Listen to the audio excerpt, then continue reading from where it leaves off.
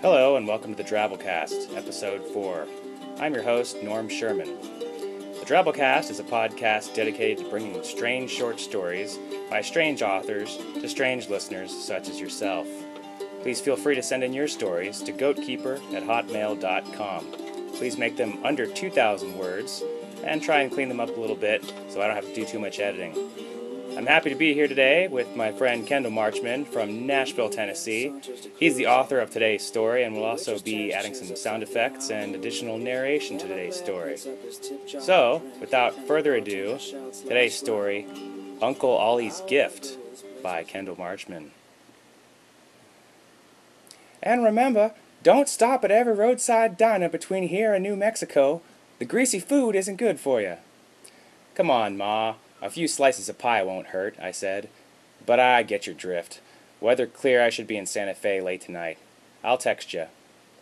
As I backed out of the driveway, I caught myself humming, On the Road Again. I chuckled as I thought about the cliché. I settled in once I got in the interstate and clicked on my cruise control at a comfortable yet efficient 70 miles per hour. Smooth sailing from here, I thought to myself. I was going to Santa Fe to pick up my recently deceased uncle's most prized possession, his comic book collection. Throughout his life, Uncle Oliver was an avid collector. Comics, old records, baseball cards, you name it, Ollie had it. I took interest in comics a few years back, though Uncle Ollie was always quick to remind me that they don't make 'em like they used to, son. His collection was extremely valuable, too valuable to ship, in fact, which was why I was undertaking this 15-hour journey. But I knew it would be worth it. Just one of those comics would pay for this trip 50 times over.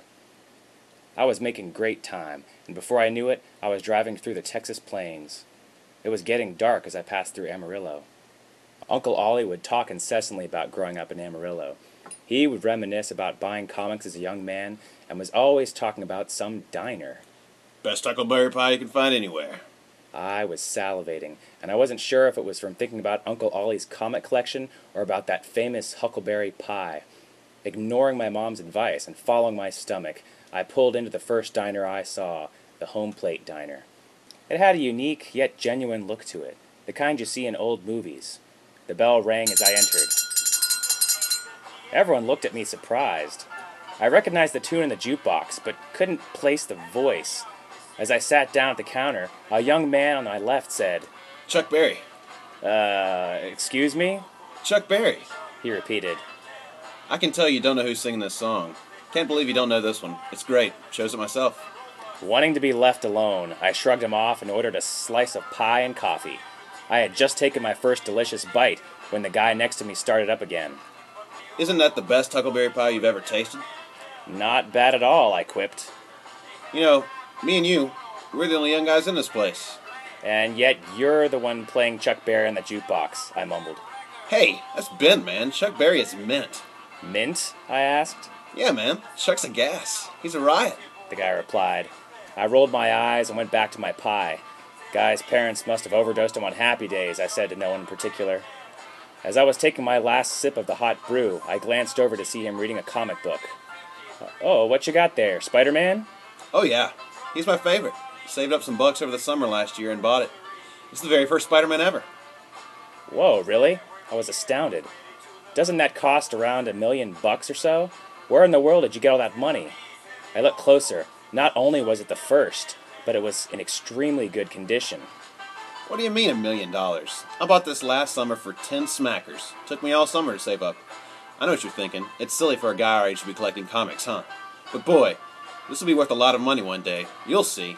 I'm never giving this puppy up. Never. I'm going to take it with me wherever I go. Sounds like a pain in the ass to me, carrying that thing around all the time. Oh yeah? Well, you know what, man? You're a real downer. He got up, comic in hand, left some money on the counter, and exited the restaurant. Glad to be rid of the stranger, I finished up and asked the lady behind the counter for my bill. Here you go, sweetie. And don't worry about Ollie. He's very excitable. Comes in here every week after getting new comics from Hibbert's up in the block. That'll be 85 cents, sweetie. 85 what? Perplexed by the whole set of events, I left a $5 bill on the counter and walked out. The lady ran after me, hollering, Thank you, sir. Thank you very much. You come back and ask for me again. I got in my car and drove to Santa Fe as fast as a boy on prom night. I kept telling myself that I was just road weary. I recalled reading stories where restless travelers experienced unexplained events on the road. I just needed sleep, that's all. Hearing my frantic knock, Aunt Dinah came to the door. "You look like you seen a ghost," she said, and tried to rush me to bed. I insisted on seeing the collection first. "It can wait until the morning, dearie." "I'd really like to see it now, Aunt Dinah. It's just that I've come all this way thinking of it. I'm sure I wouldn't fall asleep until I saw it." She conceded and led me down the hall to Uncle Ollie's storage room. My jaw dropped when I saw the expensive collection and its careful cataloging. I instinctively began to thumb through the Spider-Man box. "Didn't Uncle Ollie have the first Spider-Man?" I asked her. "Oh, yes, dear. That was his favorite comic book of all time. Took it with him wherever he went." Well, it's not here. "Oh, that's odd. We'll have a look in the morning." As she led me down the hall to the spare bedroom, I tried to make conversation. "Aunt Dinah, I know it's hard, but my mom wanted me to tell you, if you need anything." "Oh, I'm all right," she said. "Ollie and I had a good life. We both knew it wouldn't be long after the cancer metastasized. Though the doctors are still confounded at why he died of intestinal failure. They said that isn't common at all." "He never was one to fit inside the mold. Had to find his own way," I replied. "Yeah," she said tearfully. "Well, here you go. You might want to close the window. I hear it could rain tonight." I thanked her as she left the room. The bed was comfortable, and I was hoping to fall asleep quickly. Unfortunately, the night's events kept running through my mind. What was going on in that diner?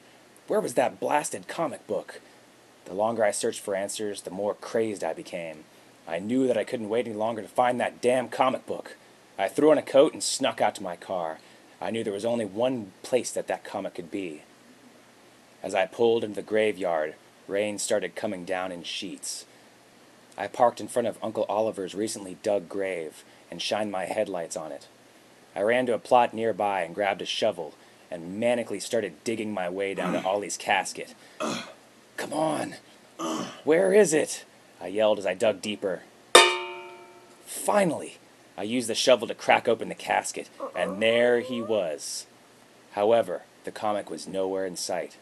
"I know you've got it!" I screamed at his cold, wet corpse as I rifled my arms under and on the sides of the cadaver. After exhausting myself, I thought back to the conversation I had with the mysterious young man at the diner. But boy, this'll be worth a lot of money one day, you'll see. I'm never giving this puppy up, never. I'm going to take it with me wherever I go. Sounds like a pain in the ass to me. My mind flashed, and I tore off Ollie's suit pants. "Come on," I said as I struggled to flip him onto his stomach. As I stood staring at my uncle's blue, splotchy buttocks, a rational thought entered my mind. What are you doing? The brief rationale was shattered as I spread his legs and began working the anus. Minutes passed, and suddenly my whole fist was inside Uncle Ollie. I shuddered as my knuckles brushed a plastic cover.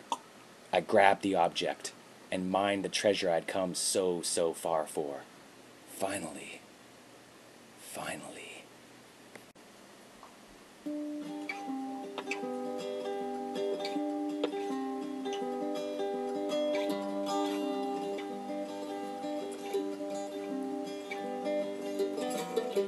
Well, that's our story. I hope you enjoyed it. You know, I really like comic books too, but I don't know that I would go to those lengths to get one. Something tells me that comic book might not be in mint condition anymore. Well, I'm your host, Norm Sherman. Happy to be here providing you with these wonderful stories. Please check out the website at www.normsherman.com. Send in your comments and any stories you might have to goatkeeper@hotmail.com. You know, it's a special treat to have one of the authors of a prized Drabblecast story here in the Drabblecast studio. Kendall, thanks so much for coming out and helping with this one. Do you have any special thoughts on what we as listeners can take from this special story?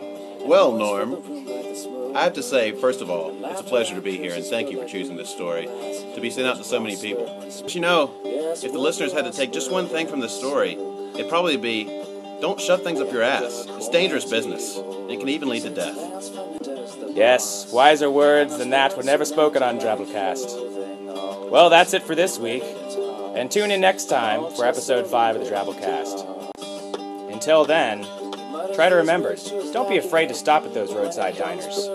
You never know who you'll meet. Drop him off a few miles out of Bridgedale, and we'll see if he keeps his mouth shut. We then handed over rutabaga, long discolored and dry. I